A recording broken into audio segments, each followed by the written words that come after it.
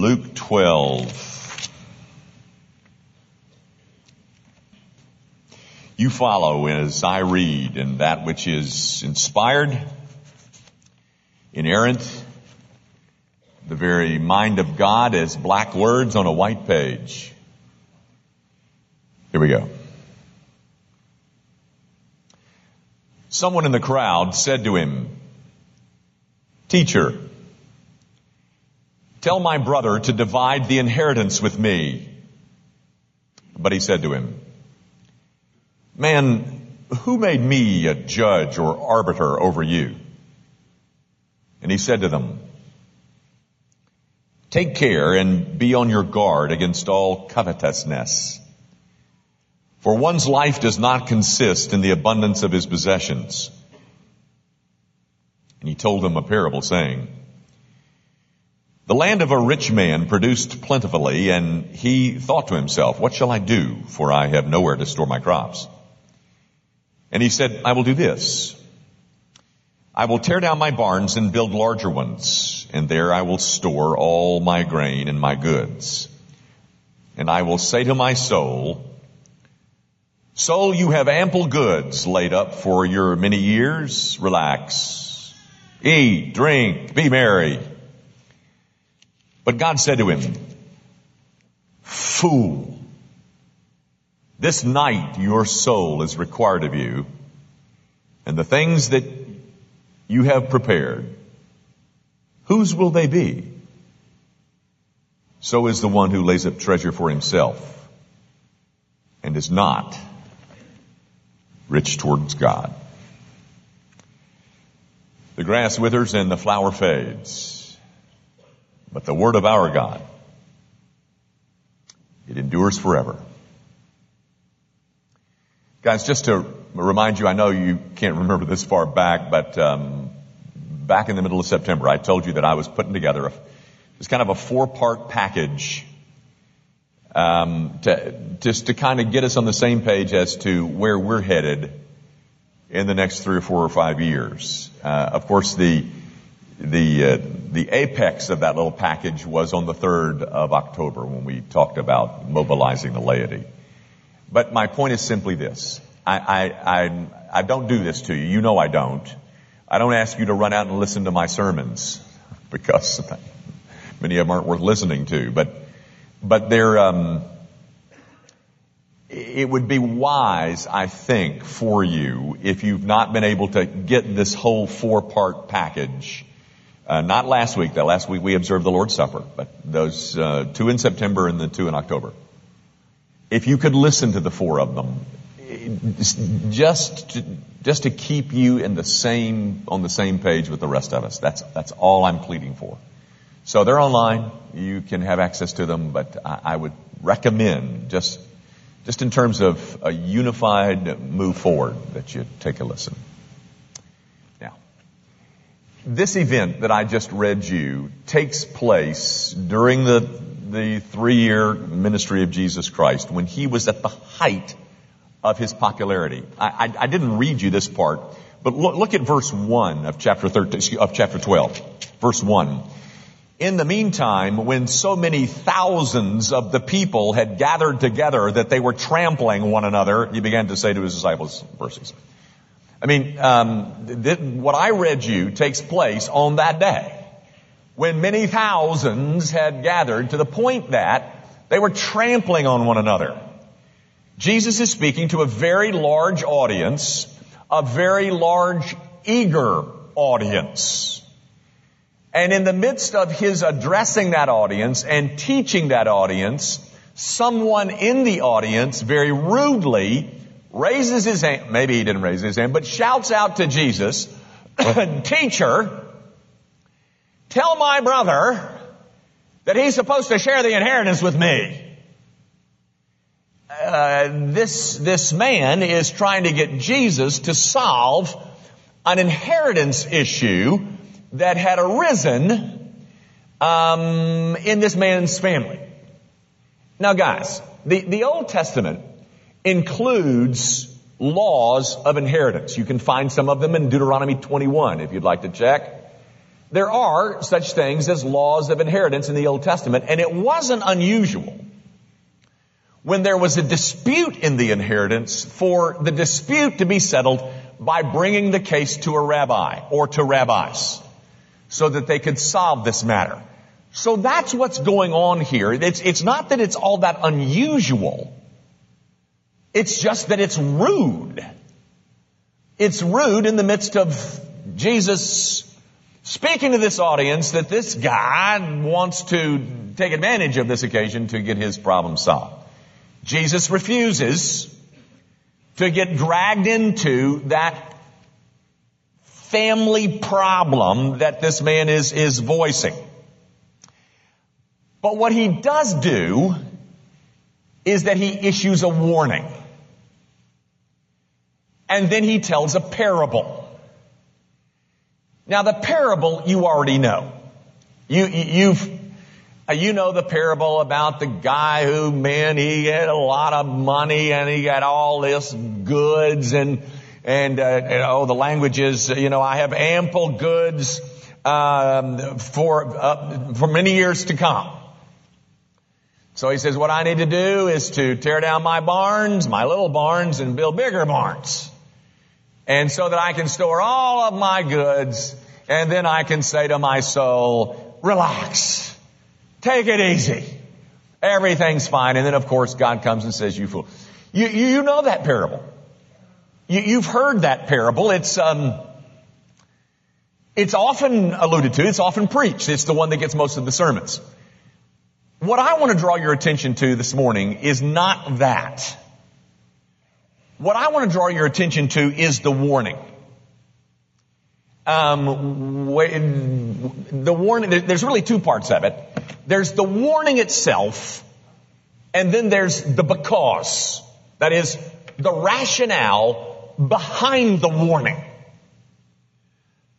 So we're not going to look at the parable.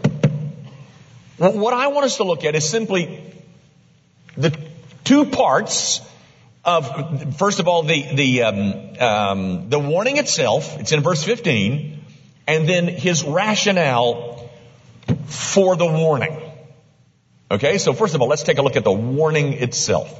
He says, be on your guard, take care against all kinds of greed. Now, let me explain that real quick, guys. Gang, I know that our translations vary here. In fact, the one I read out of it uses the word covetousness. The Greek word is pleonexia, and in the Greek lexicons, the first word that is given in the lexicons to interpret or translate pleonexia is the word greed. My point is simply this. I think the NIV's got it better when it says, be on your guard against all sorts, kinds of greed. You did know there was more than one kind, didn't you? Oh, there's all kinds of kinds. There's all kinds of bunches. Oh, man, yeah. And this warning that Jesus issues to his first century audience is a warning, ladies and gentlemen, that we had better listen to ourselves. It is a warning for us to be on our guard for all sorts of greed. It's a warning that is relevant because many today, or at least maybe not many, but some today think greed is good. Greed is right. Greed works. That's what Gordon Gekko said in the movie Wall Street, the first Wall Street. That was back in 1987. The new one is just a remake, not a remake, but a continuation of that one when the statement was made. And if you've never seen that clip, about greed is good, I want you to see it. It lasts 40 seconds. But you need to see this. Show it to us, guys. I am not a destroyer of companies. I am a liberator of them. The point is, ladies and gentlemen, that greed, for lack of a better word, is good. Greed is right. Greed works. Greed clarifies, cuts through, and captures the essence of the evolutionary spirit. Greed in all of its forms. Greed for life, for money, for love, knowledge, has marked the upward surge of mankind, and greed, you mark my words, will not only save Teldar Paper, but that other malfunctioning corporation called the USA. Thank you very much. You know, guys, there is a statement that the prophet Isaiah makes in chapter 5. And he says in that statement, he says, woe to the man that calls evil good and good evil. Greed has become so commonplace that we're looking for ways to normalize it. We're looking for ways to make it celebratable. You know, I told a Wednesday night crowd this story a couple of weeks ago. I read a book years ago. It was back when Ron Blue, some of you don't know that name, but Ron Blue, back in the early 80s, he was kind of the financial guru back in the 80s. But he wrote a book entitled Managing Your Money. Managing Your Money. And in that book, he tells a story about banks. And he says that banks now have a term, a word, that they use to describe those who pay off their credit cards on time. You got that? That is, banks have a term that they use to describe people, like many of you, who pay off your credit cards on time so that you can avoid the interest charges. You know what they call you? Deadbeats. Now, there used to be a day when deadbeat referred to people who wouldn't pay their bills. But now people who pay their bills, which means that the banks can't make any money, we're the deadbeats. Woe to you! When you call good evil and evil good. Woe when you call greed good. And yet, ladies and gentlemen,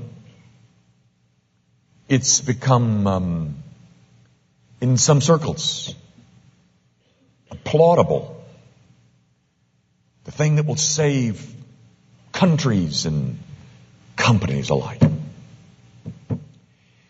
But guys, there's others of us who don't particularly agree with Mr. Gecko. There's others of us who don't even know that we're infected to varying degrees. That is, we're infected in varying degrees. You know, I alluded to that Plavix commercial several months back. You know, the commercial on television about Plavix, and it has this picture of an artery, and these little globules are floating through the arteries, and some of them are collecting on the walls of the arteries, and all of a sudden, you know, boom, you have, because all this stuff, you know, there's just no telling what's collecting, even as we sit here this morning on the walls of our arteries. I mean, who knows what's going on in there? You know, how many of us right now, and we don't even know it, have these little mounds of globules that are on the walls of our arteries? But in like kind, how many of us are guilty of greed and don't even know it? Don't even know it's in there. Don't know that it's going on inside. Just like those globules. You know, guys,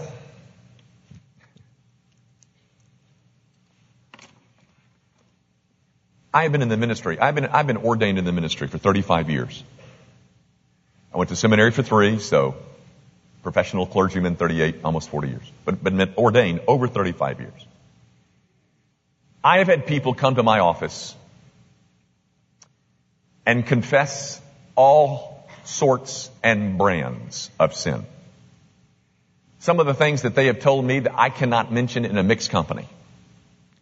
I have had things said to me that absolutely, not really. Shocking. Debased. debaucherous things confessed to me.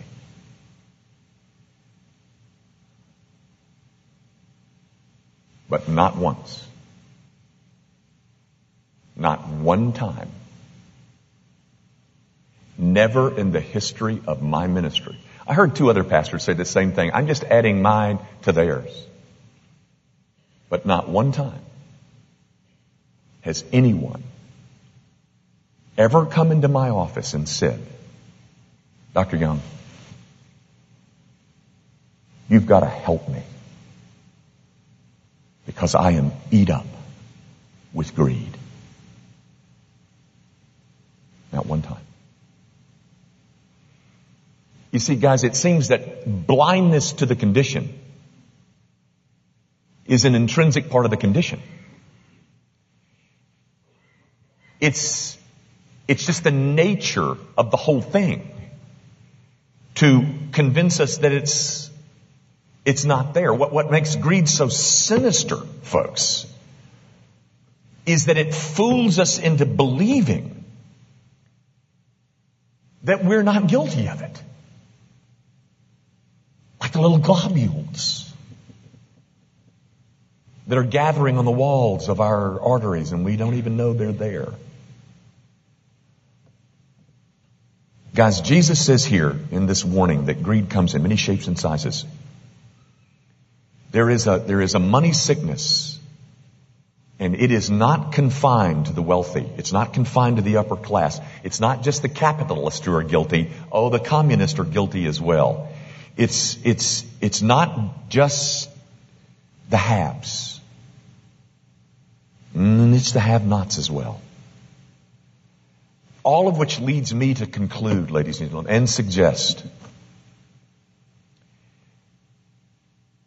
that we're all guilty.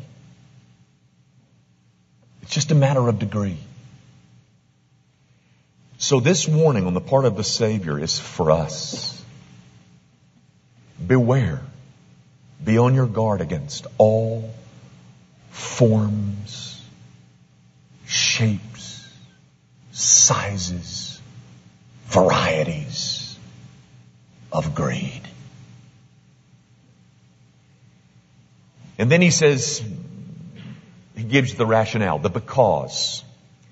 Beware of all manner of greed because. Some of your translations will use the word for. It's just a synonym for because. He gives you an explanation. Beware because, and I'm going to use my words instead of his. Beware because money lies to you. Money says, I can be your happiness. My net worth becomes my self-worth. Guys, I want you to see this. So if you could flip back, I'm in Luke 12. Just if you could flip back to Luke 7, just 5 chapters back, I think it would be very beneficial if you could see this. This is another event in the life of Jesus Christ, and he's performing ministry, and some leaders of the Jews come to him. And the leaders are coming to him on behalf of a Roman centurion. Now, a Roman centurion, a centurion is somebody that's a captain over 100 people. A Roman centurion has got a servant who is sick. And so the Jewish leaders come to Jesus and they say, listen, we really want you to heal this guy's servant. And if you're in Luke 7, look at verse 4. And when they came to Jesus, they pleaded with him earnestly, saying, he is worthy to have you do this for him, or because he loves our nation, and he is the one who built us our synagogue. Do you see what they said, ladies and gentlemen? Now listen, Jesus, you really need to do this for this guy because he's worthy. And the reason that he's worthy is because he loves Israel and he built us our synagogue. So tell me, ladies and gentlemen, why are you worthy? What makes you have worth? Did you build anybody a synagogue lately? What gives you a sense of worth? I have worth because. What's next?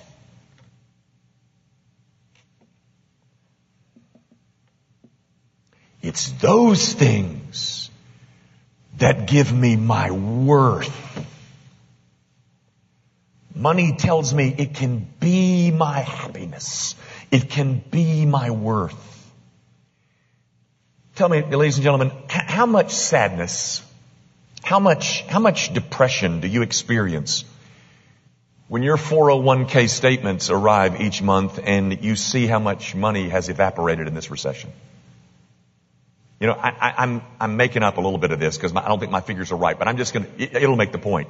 I know I heard somebody on CNN say something like this, that during this recession, Americans have lost $3 trillion from their portfolios. So, that means that America's happiness has taken a $3 trillion hit. Because we believed that our money gave us worth.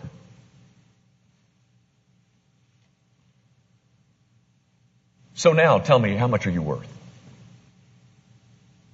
What is your worth now? That everybody's taken this hit. I guess we have to say it was less than before. I mean, you're worth less now than you were in 2008, I guess.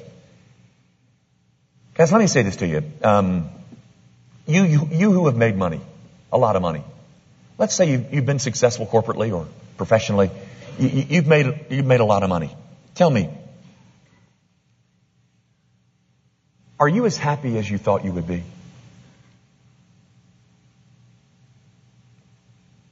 Are you? Did it do what you thought it was going to do for you? No. That's because we believed a lie, ladies and gentlemen. We believed a lie ever since we were kids. That you were a something if you had money. Not only does it say I can be your happiness, it also lies to us by saying I can buy your happiness. Oh, sure, Dr. Young, I know better than that I know that money can't, it's not my worth. I know that. But I'll tell you this, Dr. Young, I can sure get happy over all the stuff that money can buy me.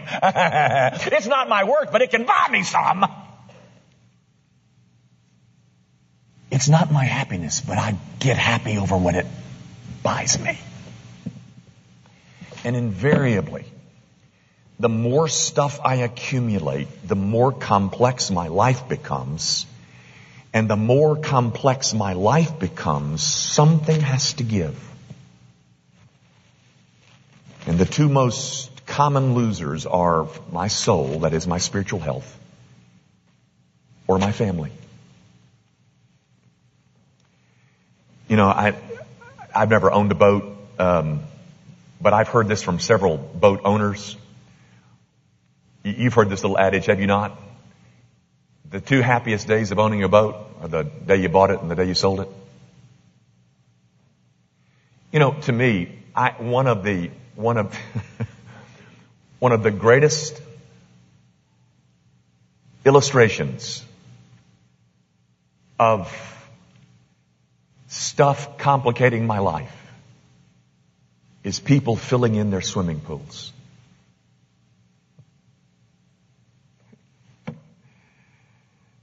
I don't blame you. Because if I own it, I gotta fix it, I gotta paint it, I gotta repair it, I gotta insure it, I gotta use it. Because all that stuff that my money has bought me that was supposed to bring me happiness has done nothing but complicate my life. Tell me, my friends, as you've accumulated stuff, are you accumulating regrets along with it? That is, as you sacrifice things that are more important to have the stuff. Has the stuff that you bought, has it delivered on all its promises? Or do you wish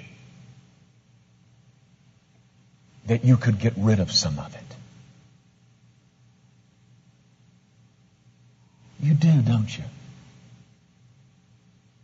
You know how we got into this? Because we believed a lie. Guys, I want to show you another couple of passages. And one of them is in Luke. This time, go to Luke 8. This is the story of the parable of the four soils. You know that parable, Jesus goes out to scatter his seed, and he scatters it on four different soils, and one's on the pathway, and the birds eat it up, and then it's on the rocky ground, and it withers away because there's no depth of soil, and then it comes to the thorny ground. And the seed falls on the thorny ground. Can I read you what Jesus says about the hearing of the word in the lives of some people? It's in verse 14, Luke 8:14. Jesus is speaking and he says, "And as for what fell among the thorns, they are those who hear, but as they go on their way, they are choked by the cares and riches and pleasures of life, and their fruit does not mature." They're choked by their stuff. And as a result, they end up in a perpetual state of spiritual immaturity. Or worse. And that's what our stuff gets us. I got one more. You don't need to turn to this one, but you've heard of this one before. I mean, you've heard this before, and meddling preachers like me have used it before, but it's in 1 Timothy 6. And it starts like this: "For the love of money is the root of all kinds of evil." But that's not the end of the verse. That's really only a third of the verse. This is 1 Timothy 6:10. The rest of the verse goes on like this: "It is through this craving that some have wandered away from the faith and pierced themselves with many pangs." Don't you love that language? Pierced themselves. You know, it's one thing to be pierced. It's another thing to pierce yourself. So guys, I got 10 minutes. Here's what I'm trying to do. I want to try and help us avoid some of the piercings. I am calling you to develop the spiritual discipline of generosity. Now, those are not my words. Let me give you my words that I have been saying for 8 years. I am calling us to live more simply so that we can give more sacrificially, so that we can accomplish the Great Commission. Those are my words. Said more with greater erudition, I'm calling you to develop the spiritual discipline of generosity. And I'm suggesting that is the way away from, out of the piercings. Okay, Dr. Young, how much should I give then? Because, I've always been told it was 10%. Well, it's not that easy, ladies and gentlemen. Zacchaeus gave 50% and Jesus applauded him. The rich young ruler, Jesus demanded 100%. So which is it? Is it 10%? Is it 50%? Or is it 100%?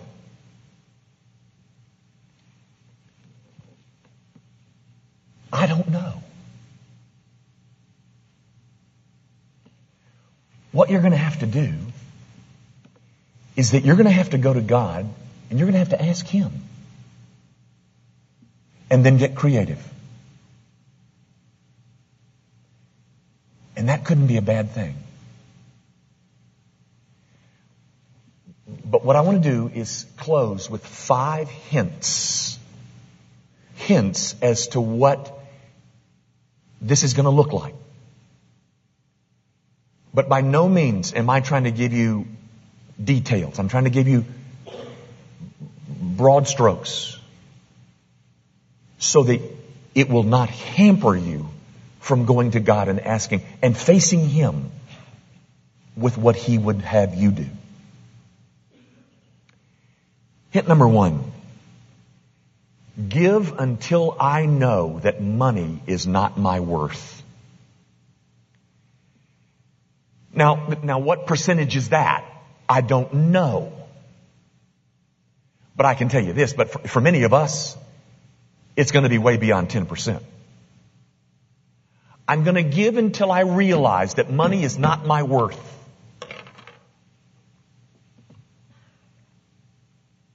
Second hint. Give sacrificially. Give until I feel the pinch. That is, I cannot do that because that money belongs to the Lord. I cannot buy that because that money belongs to the Lord. I cannot spend that because that money belongs to the Lord. Pinch.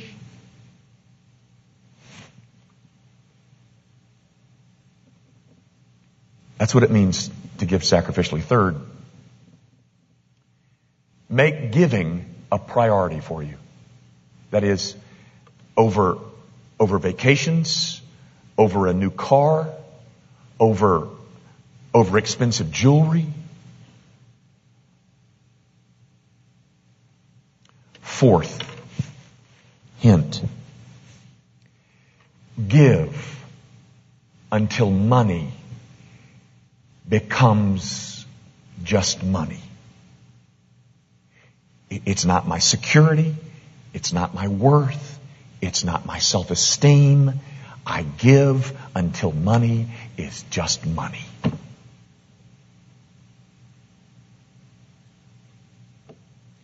Here's number 5. Go up. Most of us have fallen so far short for so long that sounds rather impossible. Maybe. Check it out.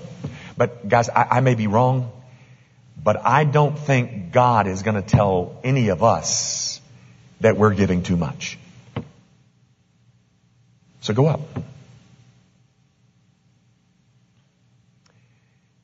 Guys, our text is found in in Luke chapter 12.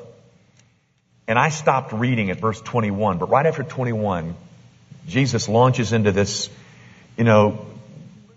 consider the lilies of the field, how they don't toil or spin, but Solomon in all of his glory was not arrayed like one of these. The birds, I feed them, yada, yada, yada, yada. And then he's closing this up, and he comes to verse 32 in chapter 12, and he says, "Fear not, little flock, for it is your Father's good pleasure to give you the kingdom." My point is simply this, guys. I think Jesus is pointing out that our real problem is not that we're stingy. Our real problem is that we're scared. And so all that I'm asking of you this morning will require an exercise of faith. That is thrilling. I promise you, you will never ever regret an occasion where you exercised and demonstrated faith in God. You'll never regret it. I promise. Guys, this is no time for hoarding. Jesus liquidated everything to pay for my sin. Having His love is enough. He became poor so that I could become rich. And one of these days, I don't know what it's going to be, but I promise you, one of these days, you're going to wish that you had taken some of this advice.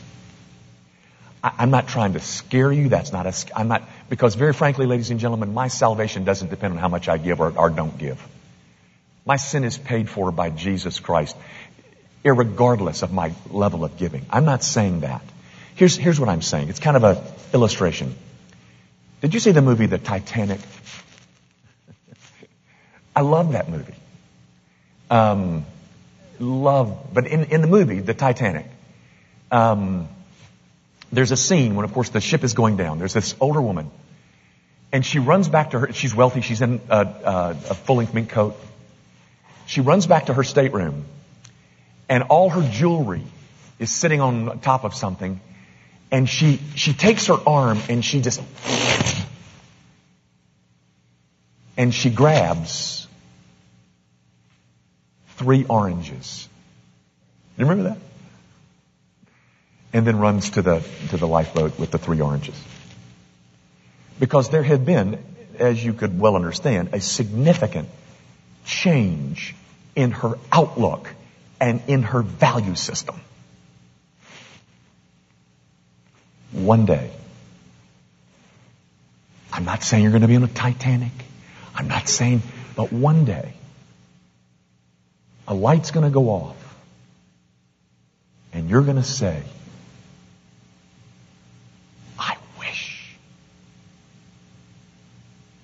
I wish I had taken some of that advice.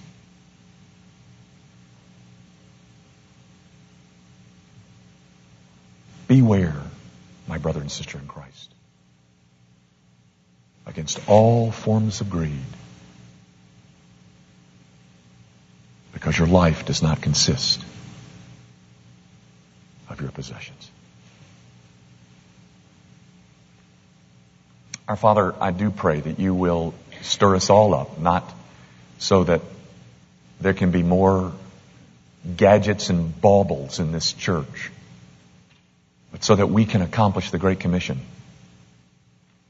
so that we can spend in a way that will make a difference in India and China and in Central America and Brazil, in the Czech Republic, in Hong Kong, in places in this city that are under-resourced and that could use help from people who've got more than we need. So, Lord, would you direct us yourself? Jimmy Young can't direct these people, Lord. So direct your people to the place where we come to the conclusion that money is just money. It doesn't add to nor subtract from my worth. It's just money. Might we use it here in a way that will give you the greatest of glory? We ask it, of course, in Jesus' name.